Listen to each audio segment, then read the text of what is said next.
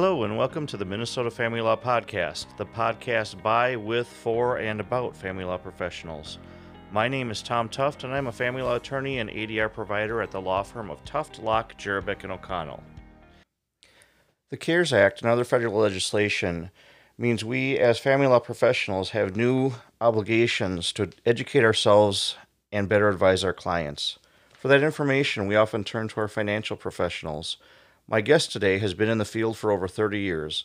She is a senior wealth manager with Wealth Planning Company, a company she founded in 1998. I am so pleased to welcome Laura Kunz. Laura, I'm so happy you could join us today and share some of your wisdom.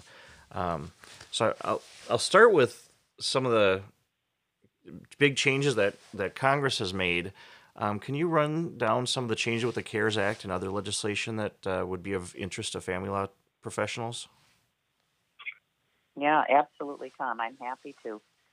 Here are the things that we are thinking about right now. One is, I think that the unemployment compensation of the additional $600 a week for 4 months makes an enormous difference for folks who have lost a job or their salary has been reduced. Many companies are not laying off, but reducing salaries by 20% or 30%, or even are self-employed or part of the gig economy. And the CARES Act, that $600 a week plus the maximum unemployment in Minnesota might mean that a person is making on unemployment $60,000 a year, $50,000 to $60,000 a year if they're at the higher end.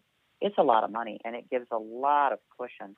Now, keep in mind that unemployment is taxable, so people will have to pay federal and state income tax on that, and they should ideally be withholding as well.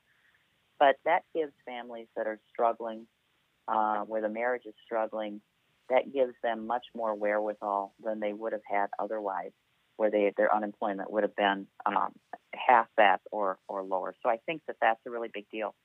And it's also a really big deal to note, and some of your clients may not know this, that the CARES Act extends that to self-employed people, the people in the gig economy, the people who just have a salary reduction. So our clients that have had a 20 or 30% salary reduction, we've highly encouraged them to go apply through the state of Minnesota for unemployment, see what they can get. Our clients that are self-employed, we've highly encouraged them to do that where their revenues are off. So I think that is one very big thing that the CARES Act provided. Another, of course, is the Paycheck Protection Program, and we encourage our business owner clients, consultants, law firm, accounting firms, et cetera, to apply. Many have received it. It may be too late to get more monies at this point, but we know many law firms that have benefited from that, and boy, that is an area, if you haven't done it, to apply or to keep your eye on. Other things for clients are that there is a brand new, just for this year, $100,000 withdrawal from work plans or from IRAs for COVID-related expenses. That might be job loss, or it might be an income reduction. So if you've got clients coming in and they're thinking about dissolution, and one of them's had a 20 or 30% pay cut, and now it's hard to come up with the money for fees and everything else for the dissolution, going to the work retirement plan or the IRA and taking a withdrawal because, hey, there's been a 20 or 30% reduction or there's been a layoff, is absolutely okay. And you can take that out without a penalty and actually pay the tax back over 3 years. So I think that's a really big deal, and even better than some of the usual quadro-related provisions or the 72T provisions. So I think that's well worth looking at. Yeah, because with the quadro, you have to pay the tax that year, right? I mean, that it's due in the year it's drawn. Right. Okay, so this will be better than a quadro situation. Okay. This is better than a quadro. That's right. Oh. Because with the quadro, you can get out of the penalty. If you do it right, you get out of the penalty if you're the recipient of the 401k or what have you.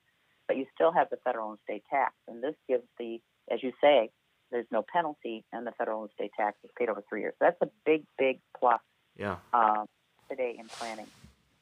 A few other things that are going on. Interest rates have become very low. I have a client who we're asking a lot of our clients to consider refinancing their mortgages And so you might have a client who came out of divorce 3 years ago and's got a 4.5% 30-year mortgage. Mm-hmm. And I'm thinking about a client right now when I'm talking about that, and she just refinanced for 3.1%. Rates are changing all the time. You want to find a very good professional like a Mitch Irwin, and we know others who will help your clients monitor the rate.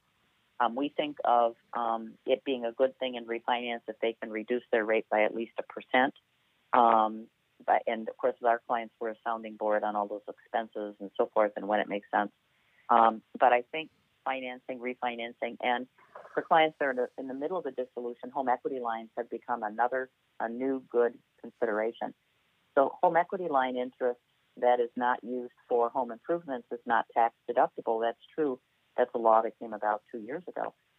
But home equity line interest is pretty inexpensive right now, Sure. 4%, 4.5%. It's usually very cheap to take out.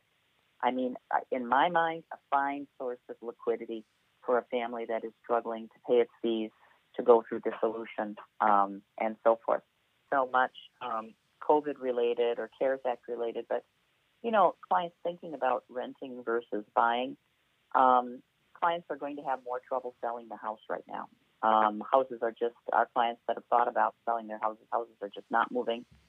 And so what do you do about that? And we haven't had any clients buy houses, so I don't know if they're getting a great deal, but that's something to think about. But you think about some of those more transitory solutions, maybe renting for a while versus buying, Mm-hmm. that sort of thing. And so I think that that's just another tool in the quiver. Wow, this is great information. As you're talking, I'm just thinking about which cases a lot of these things apply to, and especially that 401k withdrawal Yep. arrangement. That's a whole And different way of thinking.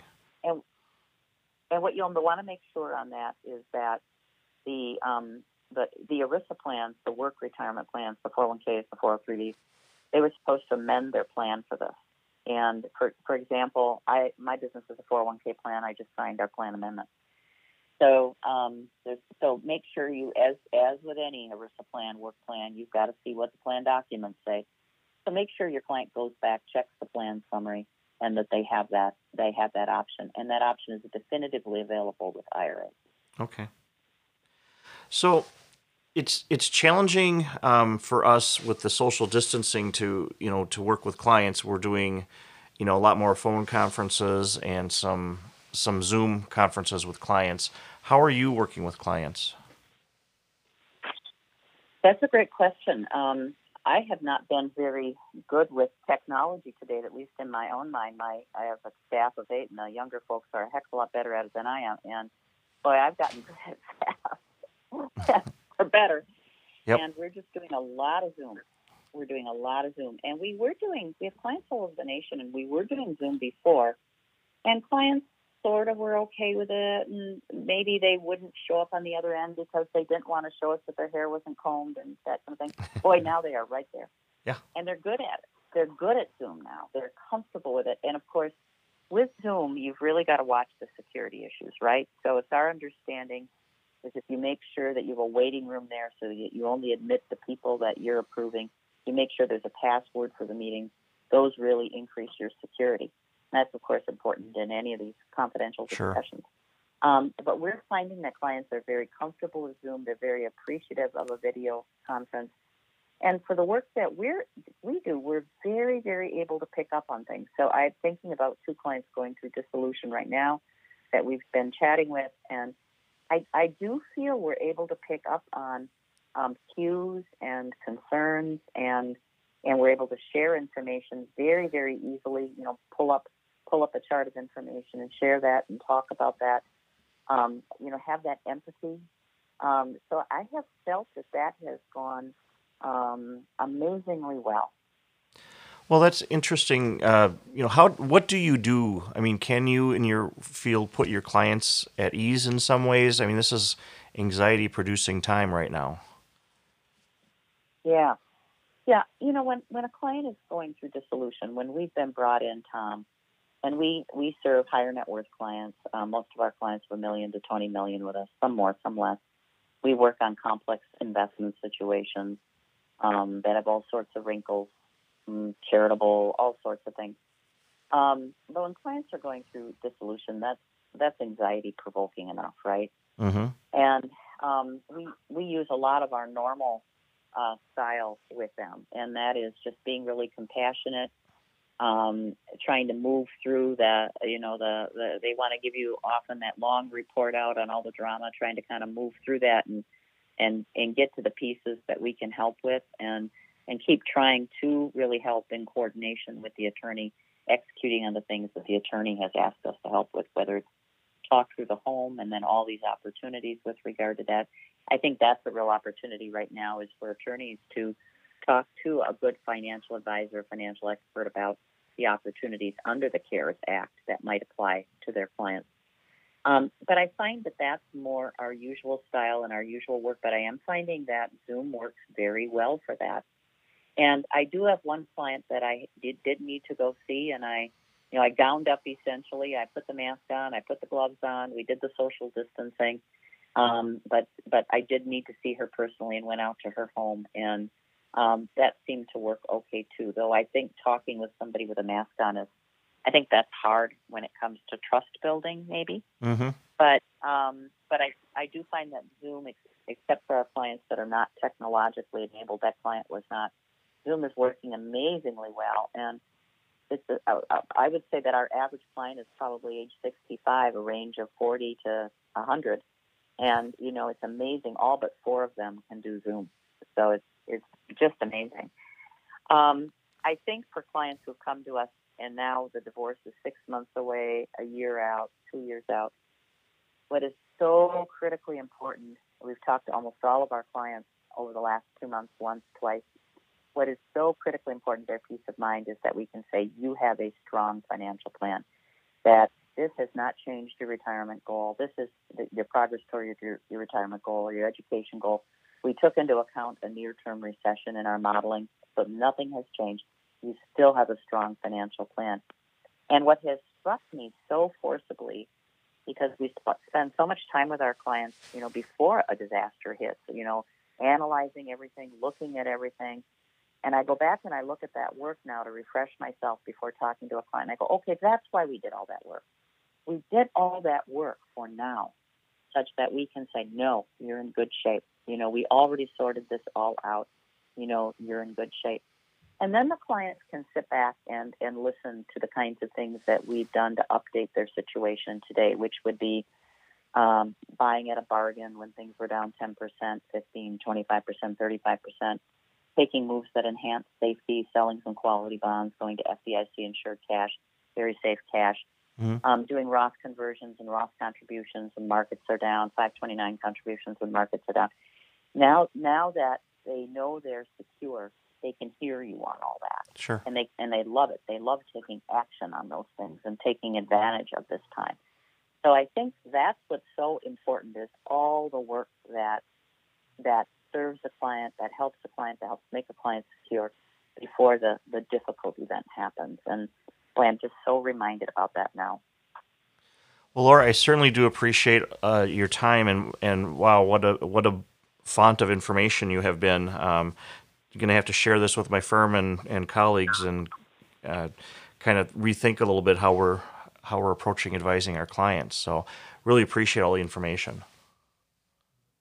Well, thank you, Tom. You guys do a great job, and family law attorneys, they do a very, very helpful service to clients and helping sort them out and set them up and send them on their way. So thank you so much for bringing me in, Tom. I really appreciate it. Yeah.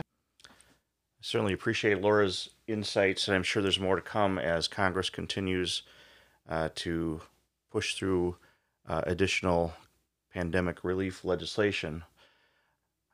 Tomorrow's going to be an extremely important podcast. I'm going to be speaking with Judge Martin, who is on a co-chair of the Other Side Committee, which is the state courts committee that's looking into, investigating, suggesting, encouraging, creating plans for moving forward and coming out successfully on the other side for the courts that are experiencing tremendous backlogs in all areas of of business, but perhaps from their perspective, most importantly, criminal law. Judge Ireland, who was on the podcast last week, pointed out that there are people who have been in custody this whole time who are presumed innocent because they have not yet had their day in court, who are languishing, and they are going to be priority, which is going to create more challenges for us in the family law world. So I certainly look forward to hearing from her.